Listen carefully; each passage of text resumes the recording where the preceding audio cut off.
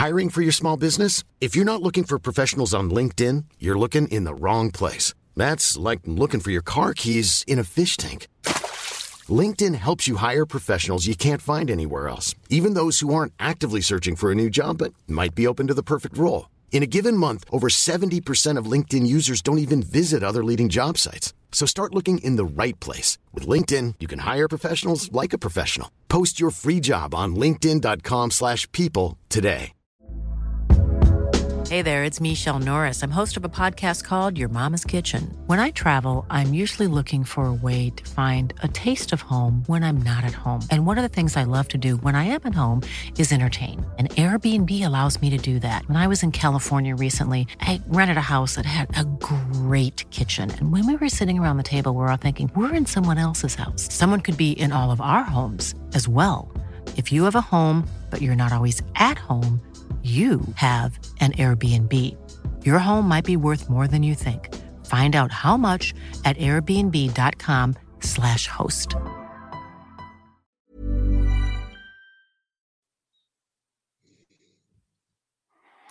And you are welcome along to the latest episode of the Huddle Breakdown. James here, hosting once again with Enda Cole on this nonstop Enda Cole partying that's been going on with Liam Scales' emergence. And I'm here along with my good friend Alan Morrison, Celtic by Numbers. How you doing, Alan? Yeah, very good. Yeah, not living the end of scales, not living the end of Cole life. Yeah, I'm not going to edit. I'm not going to edit that out later either. So it's going to stay in. The end of scales. And Enda had a last minute personal issue come up, so he had to drop off today's episode. But so you're stuck with Mutt and Jeff here once again. So we're here today to go over the Champions League game, 2-0 Feyenoord versus Celtic, and then we'll maybe wrap up with a little bit of a preview of our old friends at the Tony Macaroni at the early start tomorrow in Livingston. So yeah, I'll just set the table here quick. Obviously 2-0, the StatsBomb XG was 1.46 versus 0.27. I think most of the models seemed to be pretty close. There weren't a lot of controversial shots, relatively speaking. So I think they were all pretty close. But, obviously that all changed in the 65th minute, was it? With the penalty. Yeah. 63rd. Okay. Yeah. With the penalty and the red cards that proceeded. So, Alan, what's kind of your broad overview, and then we'll dig into some of the specifics and some of the players. I mean, extreme frustration, really. It feels like an opportunity lost. Not a team that, on the first half showing, looked to me to be of a particularly high quality. Celtic seemed comfortable in the game. I don't think our attacking play was particularly fluid, which is something we can maybe dig into a little bit more. But similarly, we were keeping them at arm's length and restricting them to ridiculous pot shots from distance, really. So at half time, other than the ridiculous goal that was conceded, if take that away, you would be pretty happy as the away team and as Celtic, and actually at that point there are points on the table there to be taken from that match. So extremely frustrating, but it's this sort of then self-destruction, really. We've seen it before. If you think about what do you not want to do, don't concede in the first 15 minutes, don't concede just before half time, don't give away a penalty, don't get a man sent off. And I haven't done this yet, but I wouldn't mind going back through Celtic's away matches in the Champions League and seeing how many of those 4 scenarios that we tick off in each game, and it's probably more than one in most games, to be honest. So I wrote about this in the week. I don't buy into this. It was the naivety of the young players that cost Celtic the game. I don't buy that at all. It was actually risks which we've highlighted for months manifest at the highest level, and that's what really why Celtic lost the game. So frustrating because, as I say, to all intents and purposes, that first half was a very, very even game. Yeah, the first thing I thought of I was considering what to talk about today is I wanted to get this out of the way first, which was um, I think that the weather and the wind had a material impact on the game, and I haven't heard too many people discuss it. I actually went back and looked at Rotterdam's weather for the day, and kind of the average wind speed was 20 miles per hour. So with gusts, and I was just that anecdotally watching the game, I was like, man, the ball is really getting impacted. Like pretty much anything more than a Mm. meter off the pitch was getting whipped around. So I thought a combination of that with two very well coached teams, meaning that um, I think both sides were set up in very smart ways to nullify the opponent. Um, and the first hour reflected that. I mean, I think generally speaking, it was almost like two fighters boxing to a draw to a large part. I think I would probably shade it a little bit to their side, mostly because, and again, I noticed this watching it live. And if you go back and look at the beginning of the second half, that was when they really came into the game. So I don't know this, but I suspect we had the wind at our back in the first half, and that probably a crosswind to a degree, but I think that may have played a role in how really poor they were building out from the back. And again, we deserve credit. I think Rodgers and the players deserve credit on how effectively we were pressing them. Um, they seem to have more problems with us pressing them than vice versa. But again, I wonder how much of that was because of what was going on with the wind. Um, the other thing I'll say, and this is a couple of stats that I think puts it into perspective. I went back and I looked it up right before we started recording. Now again, this is based off of Y Scout data, so don't know if it's 100% accurate. I haven't audited it like you typically do these games. But between O'Reilly and Hatate, we only had 4 accurate passes in their half for those two players for the game. O'Reilly only 1. And Hatate had 3, but they were pretty much, kind of out wide left. So that I think that speaks to outside of that issue that they had with our press and maybe some of the wind, we created almost nothing. Like it was, Yeah. they were very effective at nullifying us, and I think they may have, again, they have a well regarded manager. Um, I haven't, seen Feyenoord a ton, but from what I have seen them, they've seemed to be pretty well put together. And it looks like he made a tactical decision not to go kind of blazing 100% all the time to press us high, and be more of a mid block and middle press. And, in the grand scheme of things, it worked, meaning that we had almost nothing in build up and kind of controlled possession that turned into some kind of chance. I mean, it was, like I said, almost everything we did threatening was off of transition from our press. So the other stat I'll share is out of the first round of Champions League games. So I guess it's 16 games this week. We had the lowest pass OBV of all teams. And again, I think that speaks to that probably correlates with, as we've talked about, your kind of pack passing scoring that you do. I suspect it was a pretty bad number in your metric as well, because they tend to correlate with pass OBV. So again, I think that goes back to, we faced a well-coached team. They aren't world beaters, but they've got a lot of young athletes, particularly in midfield. And the other part, while we had a significant amount of material absences from injuries, their best 2 strikers were also out. And I think and one of them looks like could be their next big sale, like a top 5 league kind of striker in Jimenez. So I also worry about this narrative that they're going to be, um, not easy, but that we'll be able to go toe to toe with them when they come to Celtic Park. I just there's a lot of factors here that makes me worried about that. So that's kind of my summary on on some of the statistical stuff that jumped out at me. And any response to any of those? Yeah, so just on that, I mean, I think first of all, I was pretty happy, like you were, with the way that Rodgers had set the team up in terms of shape and defense. It really was more of a in the possession. It tended to be more of a 4-2-3-1. Um, so whereas Postecoglou used to push O'Reilly up, and when Celtic were out of possession, they became a 4-4-2, which a lot of teams do, irrespective of their attacking shape. They drop into a 4-4-2. It's a simple formation. The players understand it. It's a fairly solid shape to get into.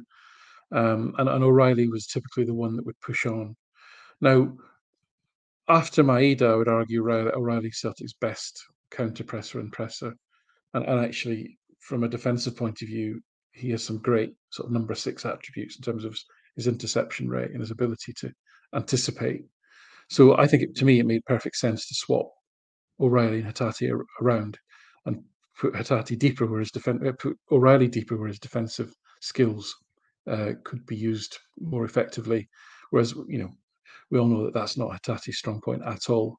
So I'm happy to have O'Reilly closer to my own goal and Hatate further away from my own goal. Really, is I suppose is to summarise it, and I think that worked really well. And I think I think it was a combination, like you say, they were missing their two main strikers. I think they tried to make do. They had sort of like to me 3 wingers, and they basically, I think they were trying to, rather than have an out and out target person or central striker, they were kind of rotating and switching. And Stengs would sometimes try and join them as well. And I don't think it really worked. I don't think they got any cohesion at all up front. I mean, yeah, obviously the last 20 minutes when they're passing the ball around with ease against 9 players, I'm talking about when the game actually had something in it, they were really struggling to be creative in any shape or form. And part of that was partly to do with their issues of selection, but I think partly to do with how well Celtic had set up. I thought the shape was good. I thought the discipline, the way that we kept to shape, the defensive line was really strong. There wasn't people again, deeper than others. We kept a good line. We caught them offside a few times. Could be a couple of goals. And to say what the centre half pairing is, you could argue, are down to 6, 7, and 8 on the list of centre halves. Then that's pretty admirable.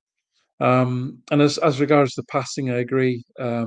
I mean, between them, O'Reilly and Hatate completed 6 pack passes the whole game, and actually Hatate had 4 of those, and O'Reilly 2. So that's pretty abysmal actually in terms of what you would normally expect. The only player to get into double figures for pack passes was dear old Liam Scales.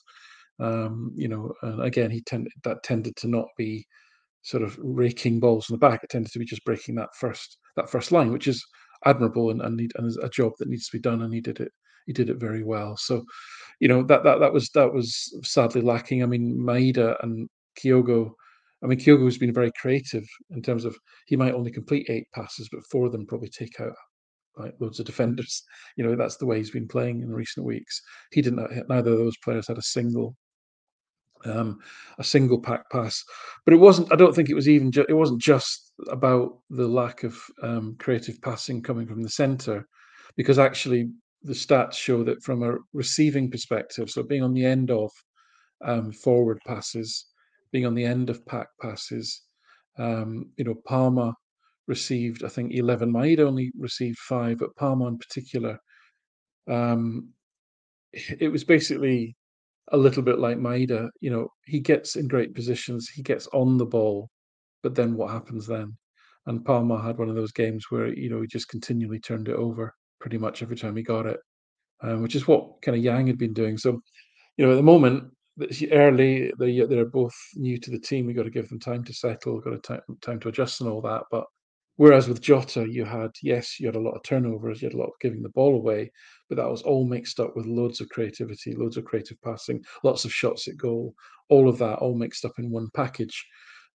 So far, we're not seeing the upside from the Yang Palmer side of it, and then of course we know with Maeda that we know what we get, right? And we know what we don't get. We're not going to get creative passing. We're not going to get incisive through balls. His XG is probably more in line with O'Reilly's than it is with Lineker, and his XA is more in line with a like a defensive midfielder than a winger. So I think actually what we're looking into at the moment is a real. I wonder, especially against good teams, where the goals will come from. Because if Kyogo's not getting on, obviously we know he doesn't get on the ball a lot. Yep. And therefore, if there's nothing coming from the wings and the midfield's nullified, where's it coming from? You know what I mean? So that to me would I wouldn't have been concerned about that on Tuesday if the game had been like one of these cancelled out 0-0s. We'd have been delighted, wouldn't we? We'd all have been perfectly happy. I would 100%. have taken the Yep. positive, the defensive solidity positives of it, and said, well, we didn't overcommit, we didn't take a lot of risks, maybe we didn't show a lot of quality either in the final third. But you know what? It's a point away from home. I'll take it. But when you've lost, you have to look at that and say, well, this was an opportunity lost. We didn't create. I mean, we had one great chance that Tati absolutely butchered when all he had to do was roll it to Kyogo, and Kyogo was straight in on the goalkeeper, and that was the equivalent of an underhit defensive pass back to Joe Hart that leaves them in the middle of nowhere. It was the offensive equivalent of that kind of error, and that was it. There was nothing else really in terms of clear cut opportunities really. So that's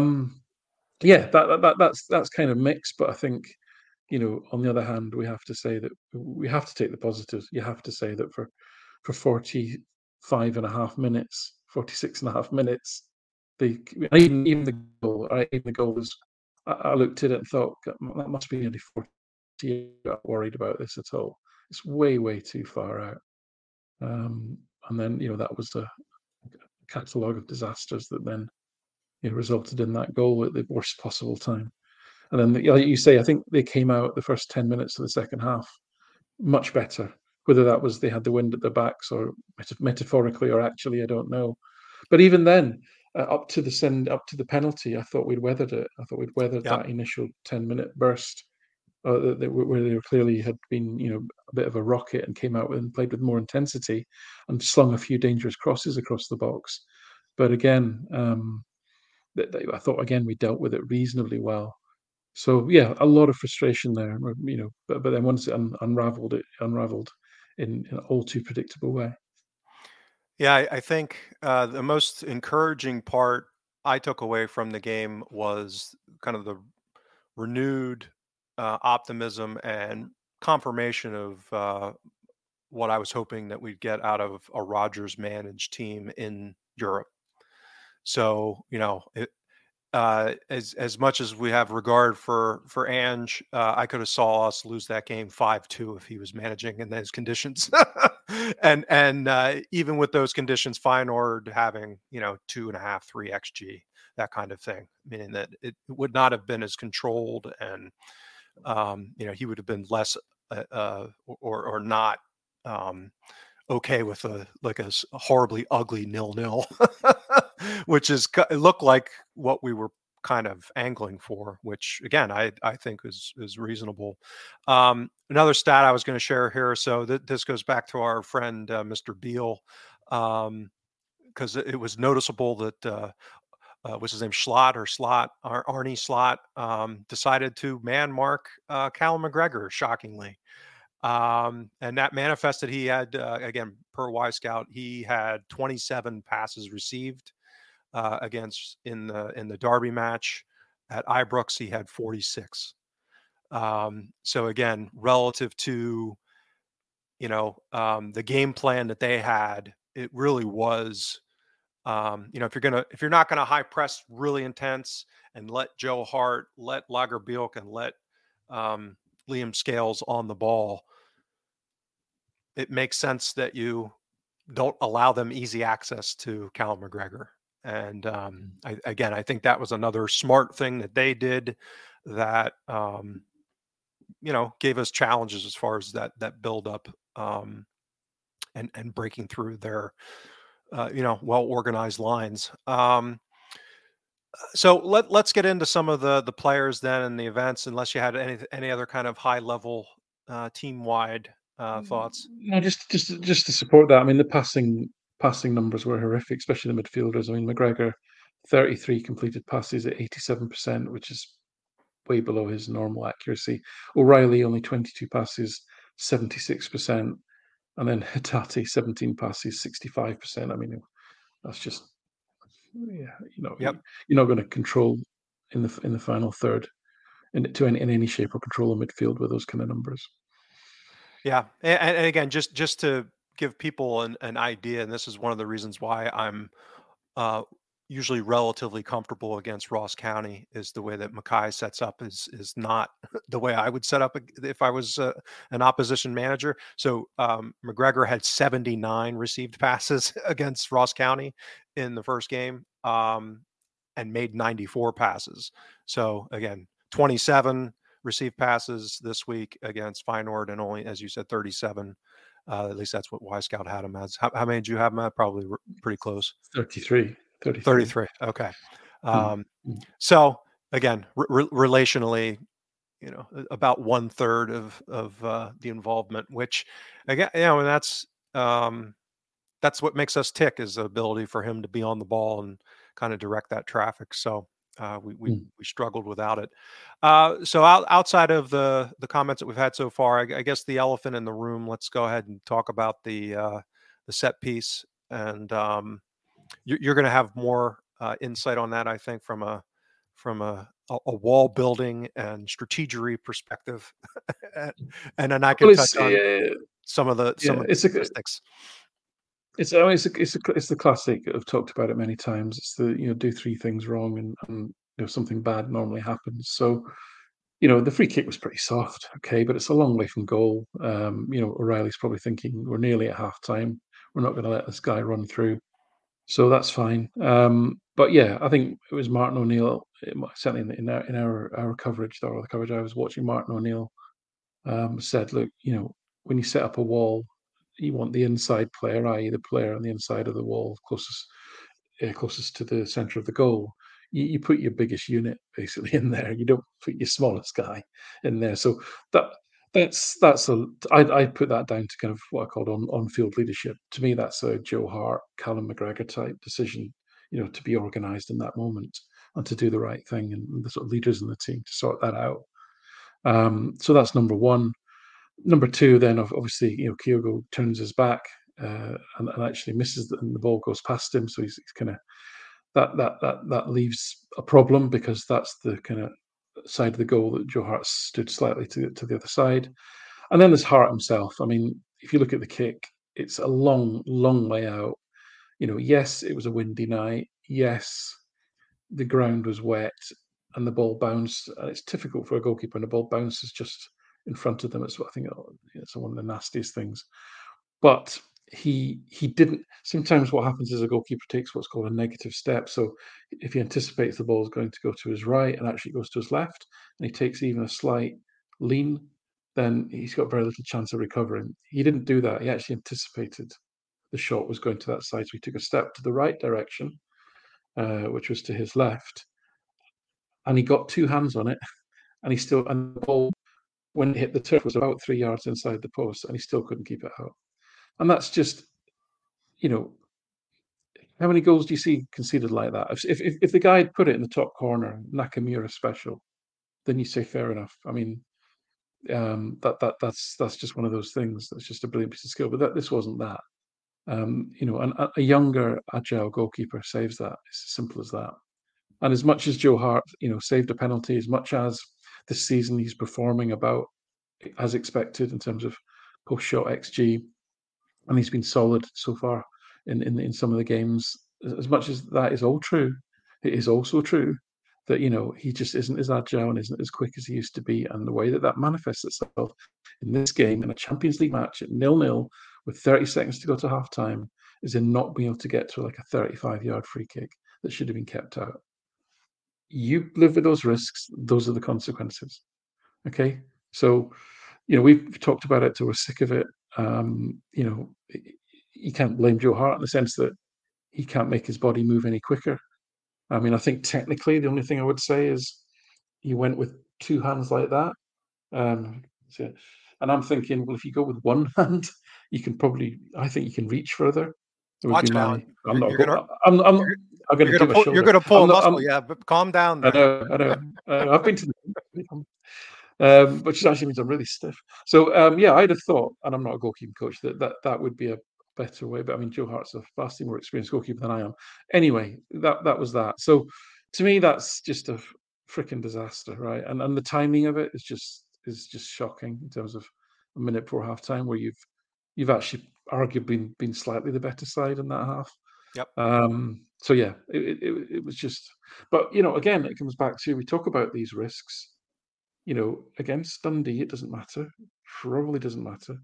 Even away at Hearts, you probably get away with it most of the time, 80% of the time at least.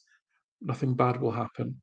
But at Champions League level, guess what? It will. It will almost inevitably happen that there'll be that moment where that lack of agility and that lack of speed, because of age decline, will have an impact. And there it was, and it was a key moment in the game.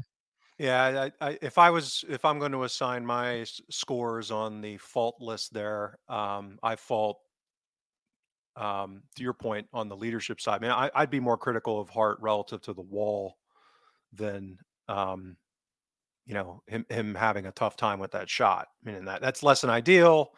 Certainly not happy about it, but to me, the inexcusable part is the fact that the wall was handled the way it was. Kind of an unforced error kind of thing. And then I think the foul's a really silly one. I think, yes, it's not that close to the goal, but it's just kind of needless. We weren't in such a skeltered state that it was a cynical, smart foul. You know what I mean? Like, it was more like almost like a tired foul, as opposed to I thought the guy had got in front of O'Reilly, and he, O'Reilly wasn't goal side. So I thought that it kind of had to be done in a sense. okay. You Yeah. can See, I argue why felt that happened, but yeah. right. I felt our structure was okay behind it, though, I guess. And because he was that Yeah, far away from fair goal, enough. Yeah. that's kind of what I meant. It's not like he was going to beat him and then, lead directly to a high quality chance. But yeah, it's just, to your point, going back through past Celtic performances in Europe, and I mean, it really is just one of the box. It's a lifestyle. So these kind of things just seem to happen. And I think that's the galling part, is the unforced nature of it. I mean, even the litany of early game goals that we've conceded over the years, sometimes it's just misfortune, the randomness, the sequencing. I think some of it is um, the transition in pace of the play going up that notch against much higher quality opponents can just take a little bit for the players to reorient. So that all, to me, as much as it's horrible, at least I get it. This kind of stuff is just like, it's really, really maddening. Well, so let's get to the second half then, because I agree. I mean, overall, it's like my diet X beer and pizza. I'd look like Brad Pitt. So X that horrible sequence. The first half was really good, Apart but from the rubbish, yeah. yeah, apart from that really terrible couple of minutes. But yeah, I think the second half. I would agree with you that we shaded it probably in the first half, excluding that free kick, and then this is where I think, for the most part, even before um, the penalty, I think they pretty much took over the game from there. And it was still, we were still giving them structural problems, and I think their deficiencies at the striker position and the forward line. And this is actually something that was in their data profile when I looked at them when the group was announced, is that decision making is not their strength. If you kind of look at their XG per shot domestically the last couple of seasons, they don't, it's not like they're ripping people apart and constantly getting really high quality chances. They're more of a quantity over quality type of attack. And that, I think that was all displayed even in the second half when they took over the game a little better. So Yeah, I mean, it did. Yeah, I agree, but it didn't translate into chances. I mean, in the first yep. up to the penalty, they actually only had one shot at goal, and that was one that was easily blocked from it was a poor shot decision, easily blocked by Scales. So for all that they were paying crosses across the box, they weren't really making anything of it, to be honest with you. So Yeah, there is that. I agree that they upped the pace a little bit, but it was fizzling out, I would suggest.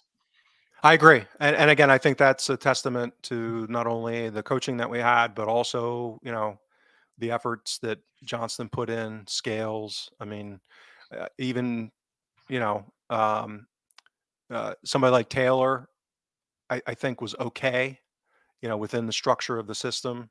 Not, not a huge highlight at all, but, other than when we got to the penalty with Lagerbielk, they weren't rolling our center backs with frequency. Like based off of this level of an opponent, I had a lot more fear. Now, some of it was the timing with the offsides and, again, the conditions probably with the wind, with some of those balls over the top being more of a struggle in placing them. But yeah, I think it was just a really great team effort with a well-organized side. And to me, that was kind of the story of the second half, which was, how well drilled we were in basically preventing them from getting all that much. And even there's the second goal. I mean, it was, given the competitive circumstances, they still weren't ripping us apart. I mean, it got a little helter-skelter when we were trying to get a goal, maybe late with 2 men down. But, for a good chunk of being down 1 and then 2 men, they weren't exactly ripping us apart. So I think that's a testament to how well the game plan was, and really great efforts amongst the players. Yeah. So, again, coming back to this narrative that took hold after the game of naivety, the penalty, which, although they missed it, or Joe Hart saved it, obviously it irredeemably changes the game because Celtic are down to 10 players. But again, if you break that goal down, where does it start? Celtic are in shape. They've got McGregor and O'Reilly sat in front of the back four in a nice straight line, and Stengs picks the ball up in his own half, halfway into his own half, and he just blasts past McGregor. Now, you might think, well, okay, that does happen. Do you know, it doesn't happen a lot in football. There was a stat a few years ago, about, Virgil van Dijk, greatest defender in the world, because he's never been dribbled past. Well, do you know what? Centre-backs don't get dribbled past very often. So it wasn't actually the amazing stat people thought it was. And just to... Hey, it's Danny Pellegrino from Everything Iconic. Ready to upgrade your style game without blowing your budget? Check out Quince. They've got all the good stuff, shirts and polos, activewear, and fine leather goods, all at 50 to 80% less than other high-end brands. And the best part? They're all about safe, ethical, and responsible manufacturing. Get that luxury vibe without the luxury price tag.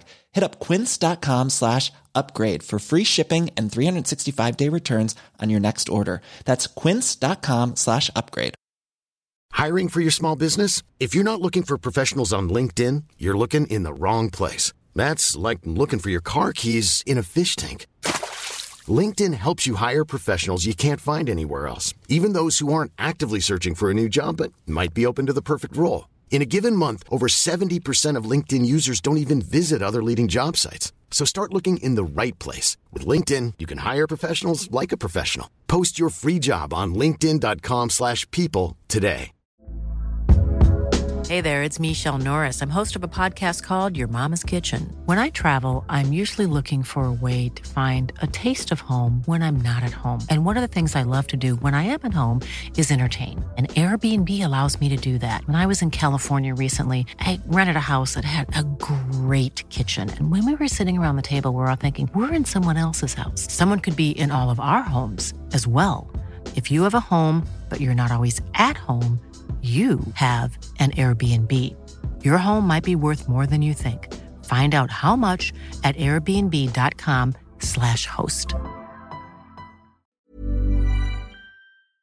put a bit more context to that. If you look at this game in terms of passes, so this is where you pass the ball and you take out an opponent. Celtic had 41 of those. Feyenoord had 71. It was pretty much parity until the sending off. In terms of dribbling with the ball and taking out an opponent through dribbling, Celtic had 8 of these and Feyenoord had 7. So it's not something that happens that often. And when it does happen, you're looking to really take players on high up the pitch. This is where your wingers come in. You're trying to get fullbacks one-on-one. You're trying to just beat a player to get a cross in or something like that, or a shot. This is the middle of the pitch, right? And you don't let players blast past you in the middle of the pitch. Don't do it, right? So in effect, Stengs was able to receive the ball halfway inside his own half, and nobody laid a glove on him. Nobody even got close to him. He was 2 yards outside Celtic's box. And if you look at the way that some analysts sort of divide the pitch, so we talk about the danger zone being that area in front of goal inside the box. Well, there's a zone called, I think it's zone 17 or 14, I can't remember. A zone 14, that's just zone 14 is just outside the box. And what you're looking for in that zone is to not allow anyone to pass from there. They're threading a ball through from that zone and it connects, you're basically giving somebody the ball right in front of your goal. So I think Stengs might have been slightly to the right of that. But the point was, he was able to progress from his own half all the way to the edge of our box without any hint of a challenge.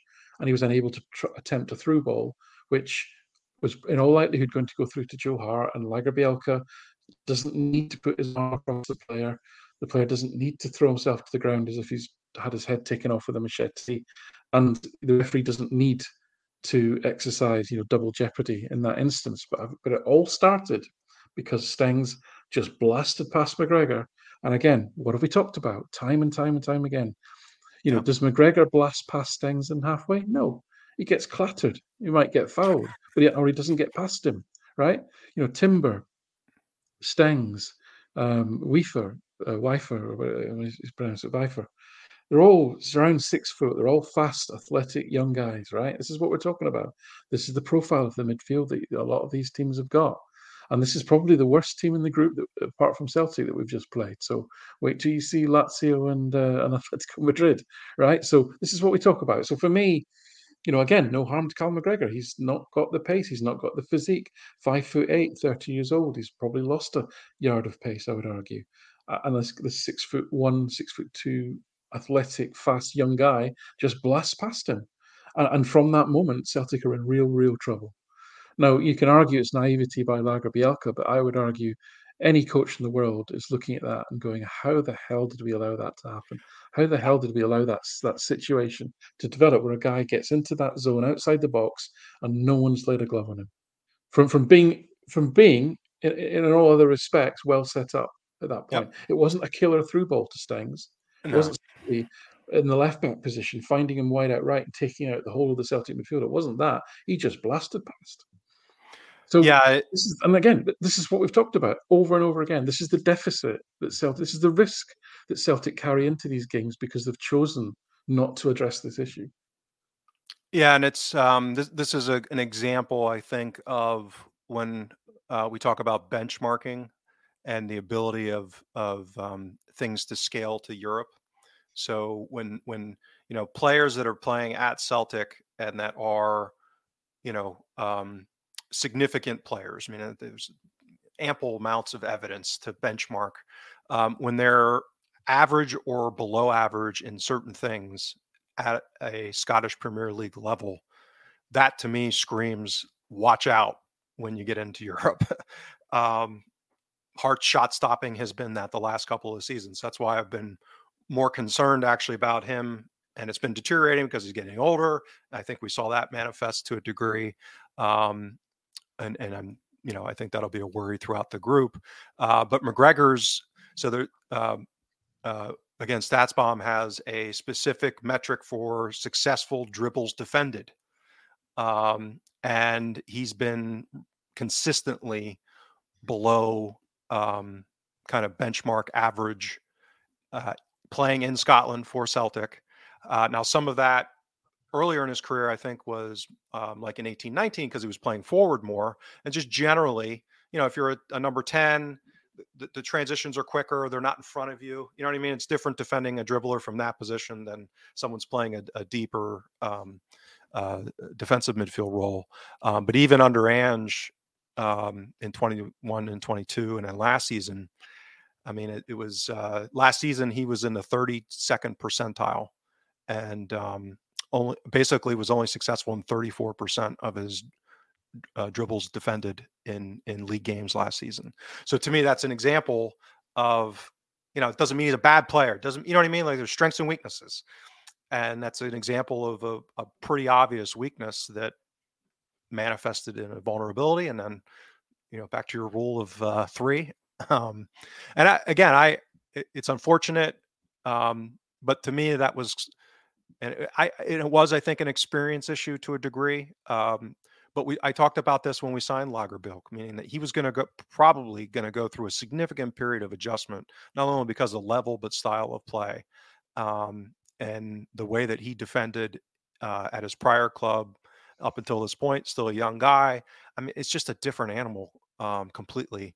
So I have a lot of empathy for him. And I didn't think it was that bad. I mean, it's not like he just drug the guy down. Like he clearly got beat. If you'd thrown an elbow at him, fine. Right. But I mean, I can guarantee you'll see 20 times a game, a striker breaks into a box, the centre half will put his arm, on his chest, right?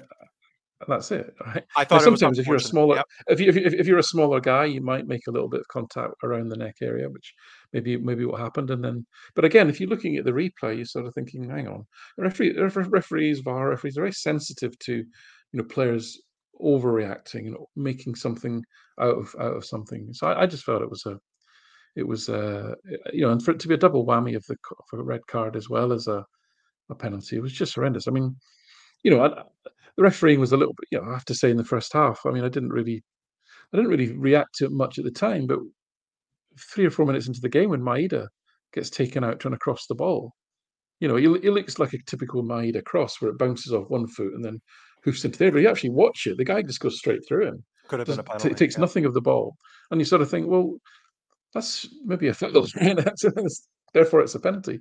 And then at the free kick, you're not supposed to be within a metre of the wall. And they had 2 guys in Celtic's wall messing them about. You sort of think, well, does that rule not apply? But these things you can't account for.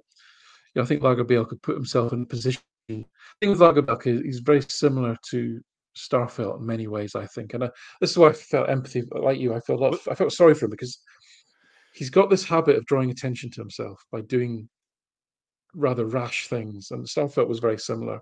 Starfelt got thrown into the team. He made a lot of high-profile errors. He did a lot of good things, but he also made a lot of mistakes.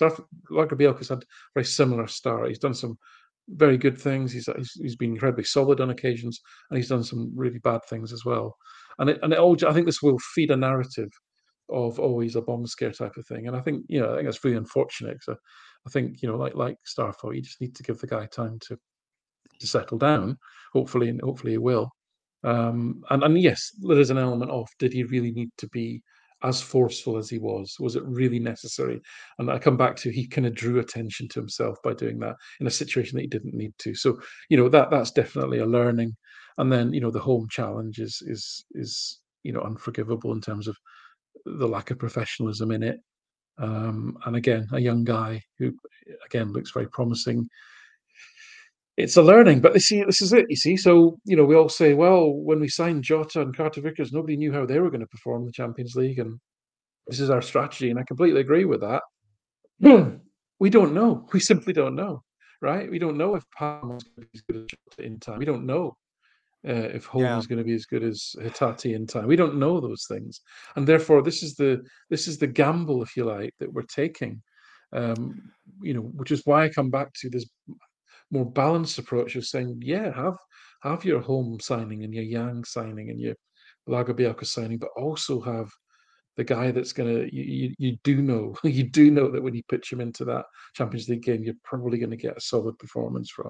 And we just haven't had that balance. Yes, I see that as a bit of not what you said, but what the narrative about Carter Vickers and Jota is a bit of a straw man, meaning that, even Palma, I mean, Jota was widely regarded and well known as one of the best young prospects at Benfica, right? It seems like he kind of didn't develop enough. I've argued in the past probably because of his lack of pace. But he had a reputation and a profile within the game of the industry, let's say. I mean, not your average fan or supporter, but that pedigree. And Carter Vickers played multiple seasons in a very difficult, challenging league, and had been bought by one of the bigger clubs in England. So to me, that is complete. Both of those profiles, let alone the amount that was spent on them, it dwarfs any of these other guys. Like, it's just, to me, it's apples. I agree. It's apples and oranges. So the idea that, this is why I've been, very hesitant to criticize a lot of these guys, is because I just don't think they profile. Like, I don't think it's reasonable to expect them to come in and compete at a level that, I mean, Rodgers, by all accounts, is a good developer of talent, but he's not a freaking magician. You know what I mean? He's not going to magically convert Holm from what he has been into a world beater. And he's probably the one. And again, there could be some issues on makeup there, which wouldn't be surprising. I mean, he seems to play with an edge, shall we say, which can be good, but it's got to be harnessed, and that's part of the maturation process. But I'm pretty optimistic on him. But yeah, I mean, that's why I'm not looking for Yang to be a world beater. I mean, if we get Palma and him to be productive, squad players, that to me would be a success. They're not going to be Jota. They're not going to be Carter Vickers. They just don't. It's very unlikely, given kind of the slot of where they're coming from and what they've displayed so far in their talent. There's always outliers. There's always late bloomers. There's always, people that all of a sudden, so we're talking. Like Liam Skins. Exactly. Right. That, defy the odds. And I'm certainly referring to probabilistically, but yeah, I just, and even we saw it again this week. I mean, Rodgers is not being coy about any of this now. I mean, he's pretty clearly stating that the window was not up to what it needed to be. So I just think it's understandable why people in the support kind of go off half-cocked, and it's very frustrating. We certainly share in that, but I think for a lot of these guys, it's just unrealistic to expect them to, all of a sudden come in and be of a level. So let's address the other elephant in the room with our friend Rio Hatate. I thought actually some of the response was unfair, and that's as someone who's been skeptical about his ability to perform at this level. I think saw quite a bit of people, questioning his professionalism. He's downing tools. He wanted to get away over the summer, which some of that might be true. I mean, who knows? But I posted some stats and looked at it. I mean, it did not look to me as if it was an effort issue. I mean, the guy's just coming off of an injury. The idea of him turning the ball over a lot, like that didn't magically just appear. I mean, that's been a core part of what we've stated is part of our concern, particularly at that level, in kind of conceding chances to the opposition. So to me, it looked like kind of a standard Rio Hatate performance coming off of an injury. I mean, that's the context. And I don't, his decision-making around the box can be hit or miss like that. This is what I've said in his data profile, is that for someone who's so talented, it hasn't manifested in crazy chance creation on average. Like there's the ones that stand out and it's like, holy cow, I can't believe he did that. The magical ones. But on average over time, he just hasn't been that creative or had great decision-making in taking shots. So, I thought the effort was there. I just think it was him playing the way he usually plays. I agree 100%. I thought it was a relatively atypical performance. I mean, I think some players suffer sometimes just because of maybe their body shape or just the way their face is. Frankly, I mean, Hatate looks a bit sulky sometimes. It doesn't mean to say he's not trying. It's just the way he looks, the guy, right? It doesn't mean he's not trying his heart out. And like you say, I think it's too easy to throw that brick bat just because someone's given the ball away a few times to say, oh, they're not trying, or they want to move or anything like that. There's no, I don't know. I think that's a bit of a stretch. I think you know. It, like you say, There's nothing I saw that I'm not used to seeing. When watching Rio Tati is a fairly typical performance. There was some beautiful moments where I think, for example, he has a massive edge over Turnbull. Let's say, is his ability to take the ball in. Take the ball on the half turn, even with his back to goal, he can maneuver himself very quickly and start moving forward. Turnbull's very static. He's very stiff. Whatever direction, it's like the old Neil Lennon. When Neil Lennon was asked to explain, Neil, how do you, what's your sort of philosophy of the game? He goes, well, I get the ball and then I pass it the direction that I'm facing, and that's pretty much it. And that's what he did. And that David Turnbull's got that about him. He'll get the ball and he'll tend to pass the ball back the way or whatever direction he's facing. Hitachi's got this lovely low center of gravity, lovely first touch control technique that he can get himself and adjust his body and very quickly sprint away from a player and get himself moving forward. When it doesn't work, like the incident in the first half where he gave the ball away in front of, in the center of the pitch, 40 yards from our own goal, that's a problem. And those turnovers are definitely a big part of his game as well. I mean, the thing that frustrates me when a lot of people sort of say, well, there's things that Hatate does that the data just doesn't pick up. Well, I do challenge that, because certainly on the ball, I would agree with you off the ball. I think there's probably movements that he makes, space that he finds, and this is true of all players, by the way, all players, that won't get picked up by data, but you can infer it from things like pack passing, because again, players who receive the ball have found space. Players who receive the ball have put themselves into positions to do so and have shown the technique to control the ball once they've received it. So there are proxies for that sort of thing that are fairly accurate. As like you, the sort of skepticism, if you want to call it that I've had about Hitati is that there's at the highest in the squad, apart from Bernabe, at turning the ball over and actually doing so in dangerous areas. And you think, okay, well, there's a quid pro quo here. That must mean he's taking risks. So let's look at his pack passing. Let's look at his chance creation, through balls, all of those things. And no, they're less than Aaron Moy. They're less than David Turnbull. They're less than Matt O'Reilly. All of those things. His expected scoring contribution, which is expected goals plus expected assists last season, was 0.5. Moy was 0.6, over 0.6 actually. O'Reilly was 0.7. Turnbull's was nearly 0.8. Right, so there isn't that. Okay, I'll accept the turnovers and giving the ball away in horrible areas if I've got high end creativity. I've got high end passing scores. I've got high end line breaking. And when he does do it, it always tends to look amazing. It looks absolutely brilliant, and it can be a thing of beauty. But this is a numbers game. This is looking at trends. This is looking at all the data, look at all the passes, all the ones that didn't work, and the ones that not just cherry picking the few that were glorious. It's all of them, and then what are the averages and what are the trends and over all the data.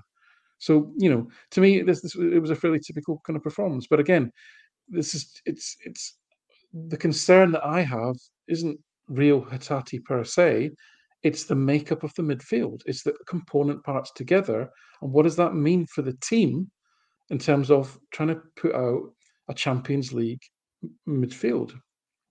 And if you've got an age declining and pace declining McGregor, and then you've got a player who is frankly not as creating as much as people's perception is and giving the ball away a lot, and by the way, doesn't offer a lot defensively either, suddenly that's a pretty weak midfield, and especially at Champions League level. So this is the problem. This isn't picking on one player. It's saying, how should the team set up to best be prepared to meet the challenges of playing Feyenoord? That's always been the point of these conversations that we've had.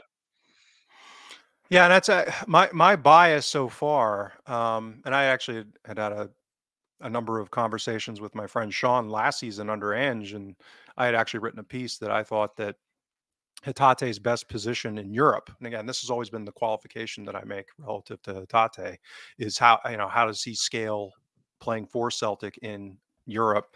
Um, was that the inverted fullback role? I mean, that to me, his best valued skill is that vision and ability to spray passes long. Like we've needed that distribution from deep that we've gotten a little bit from McGregor this season. But those balls over the top to hit Kyogo, to hit Maeda, not for a while now, but to hit Abada, those kind of down the channel type balls. I think he can be very good at that, and he's shown an ability to do that. And I think that the risk reward profile of those not coming off is not as bad. But to your point, I get why somebody like Rodgers wouldn't want to play him in that deeper role because of some of these mind-numbingly bad giveaways that he does, also give, centrally, the blind passes, turning, not even really looking and playing a pass centrally and just hoping that, not even really looking to see if there's a defender there. And he had one of those against Dundee that I posted a picture on Twitter about, and it's like that's a perfect example of you do that against Feyenoord and you're in big trouble. Do you remember the lad from Leicester City talked about Yuri Tillemans? And I've always got in my mind Yuri Tillemans, and he said actually he found a role for him as that sort of Yuri Tillemans, Belgian midfielder, very skillful player, not great defensively, but he found a role for him as that sort of deep, almost like as you say, in the inverted fullback position, almost that deep, kind of slightly wide playmaker. The problem I think with Hatate and probably Tielemans as well is you want them in that role when you've got the ball, but when you've not got the ball, you want them as far away from your goal as you possibly can get, which is what Rodgers did on the other night. He pushed him right up front with Kyogo, so but you can't do that. You can't. That doesn't work, right? So this is all about. But again, listen, we're picking on one player. It's not the point. It's all about finding that blend, finding the solution. Well, and that's to how can Celtic have a midfield that can combat the likes of Timber, Stengs, Weaver, who are not going to be anywhere near the final stage of the Champions League, but purely on what technique they do have, which is above average, plus physicality, plus the pace. Yeah. That's what we're trying to compete against. And again, you don't. I would play David Turnbull in most SPFL games because he's such a goal threat. You don't care that he is defending, probably the worst of any of the midfielders that we have. It doesn't matter 99% of the time, right? But in the Champions League, we have to be on point. We have to have the complete package. Yeah, and this has been my quandary for 2 seasons now is what do you do with McGregor? Because at the Champions League level, because he's going to play, and again, it's this is not to suggest that he's not a very good player, even as he's getting a little bit older here, but it's getting easier to scheme around his strengths to neutralize him. And because he doesn't have that ability to dominate physically in the defensive midfielder role, that kind of forces your hands, I think, at times. As like you said, bringing, the decision to bring O'Reilly back probably harmed our press a little bit, but was a very reasonable decision given the reality that McGregor is going to play in that role. You couldn't have Hatate and McGregor as the two at the base at that level, probably. I mean, it would just be, probably, pretty difficult to get away with that. We might create more chances, but we also might concede 5 goals. So, it's this, how do you construct things? And this is why, again, not surprising from what you had heard, that one of the first, the 3 things that you've repeated on the show here that Rodgers stated that he wanted was a left back, a box to box, and a keeper. And here we are. We still don't have that kind of, and Bernardo looks promising. But he doesn't, I don't think from what I looked at him, he doesn't have that gear. I mean, he's not in a physically, he's not Stang, right? He doesn't have that physical explosion at that level. And that's, continues to be what I had been hoping that we would sign in midfield. But well, any other final thoughts then before we have a brief conversation on our macaroni friends? No, as I say, I mean, there is frustration there, mainly because I did genuinely sit down to watch the game in a fairly sort of relaxed mood because my expectations are very low based on what we didn't do to strengthen the squad in the summer. And as I say, we've talked about how those things manifest itself. But of course, once you start saying, "Oh, actually, we're in this game, we've got a chance," it becomes even more frustrating when, of course, the inevitable happens. But no, let's. I think we've flogged it. So I certainly feel like I'm over it now. Well, I took a peek at Livingston this season. They've had 2 home matches, and I think that's probably the most important thing to start with, is that they are just a different team at home than away, and they have 2 draws. I would argue 2 decent draws. They drew in the first game 0-0 against Aberdeen, and they got a 1-1 draw against St. Mirren. I think interestingly, in both matches, they had more XG than the opposition, modestly so against St. Mirren, but still a slight edge. And St. Mirren's been well managed. I mean, I think that's been a consensus that they're well disciplined and well organized. So, but by far the biggest thing with them is set pieces, and them being able to do a little bit on the counter attack against teams that are going to swamp them, like us and Rangers, obviously being the 2. So, any thoughts that you've had? Have you been able to look at Livingston at all this season? Only a little bit. Just to say that they've actually looked like in terms of the SPFL, it's only 5 games in, maybe 4 or 5 games in. At the moment, I would suggest they've probably got the weakest attack in the whole league in terms of they've got the lowest XG, they've got the lowest number of passes completed in the opposition half. The number of shots that they generate is very low as well. But on the other hand, defensively, they're pretty solid. Not surprisingly. So, I think that's probably good news for Celtic, because obviously the back line is a concern in terms of personnel and injuries and so forth for Celtic. So I didn't detect even set pieces. I think their XG from set pieces is actually at home. I've looked strictly at home. Oh, okay. Yeah. Okay. It's actually one of the lowest in the league overall, and considerably lower than Celtic's. But that's a volume thing, I guess. Yeah. It's not possession adjusted, I guess, is what I should say.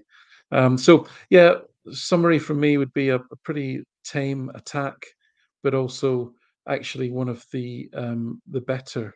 In fact, sorry, I'm just looking at it now. They've actually got the second lowest average XG against, even better than Celtics. So they've actually got the second best defense and the worst attack. So and the other thing I would say is that, unlike a lot of teams, looking at Hibs in particular, they've just got a really, really stable lineup. Like, their lineup's barely changed game to game. They've got more or less the same personnel played every match. So they've got that continuity this season in terms of their lineups. So listen, Celtic should be winning this game. Let's not kid ourselves, but I think it's going to be a grind, right? It's going to be they're going to be setting up to be very difficult to score against, basically. So, and Celtic's attack, I would argue, especially at the moment, it's not firing really, and in terms of the evidence from the other night. So it could be another one to be very patient about, I would say. So don't panic if it's 0-0 at half time. Yeah, and I've been a broken record on this, but I get far more concerned about this kind of game than I do going to Pittodrie, because they're not going to try to be something that they're not. And the big thing I will be complimentary on Martindale is that he's generally played us in a way that makes sense given his personnel, given the competitive situation, and taking advantage of their home pitch. So yeah, I expect them to be a royal pain in the butt, and we should still win reasonably comfortably, but I don't think it'll be without maybe some patience required. The other thing I will say is that stood out is that they've been very intense in their defending. I don't know if some of that's because of the time of the season. Um, you know, it's a relatively small sample size at the beginning of the season, so guys are presumably more fit and fresh. But yeah, they've been very kind of aggressive in the tackle, shall we say? So again, that to me, given and that's skewed even more so when they play at home. So I suspect they might even press us a little bit. Um, so again, I think generally speaking, Martindale's a fairly clever manager in many ways. So I could see them trying to ambush us some, dropping in deep sometimes, mixing it up a little bit, but being pretty physical and aggressive in their physicality, which again sounds like Phillips may not be ready. Wouldn't be surprised if they don't want to risk the ankle on that pitch. So we're back with the Lagerbielke scales experience again, maybe, which again on this pitch, who knows? Like the ball bounces, and somebody like Noble can be a pain in the butt and rolling central defenders. So yeah, I don't think it'll be a comfortable one, but we'll see. Any last thoughts? We just went over our hour mark. Try to keep it closer to an hour. So No, it's Friday night. I think I'm done. okay, good. Well, everyone, thanks for tuning in. We'll maybe be back with 2 shows next week. We'll see how things go with Mr. Cole. Like and subscribe on YouTube. That helps out the channel. And if you could leave a review on iTunes or any of your preferred apps that you listen to the podcast, we'd appreciate it.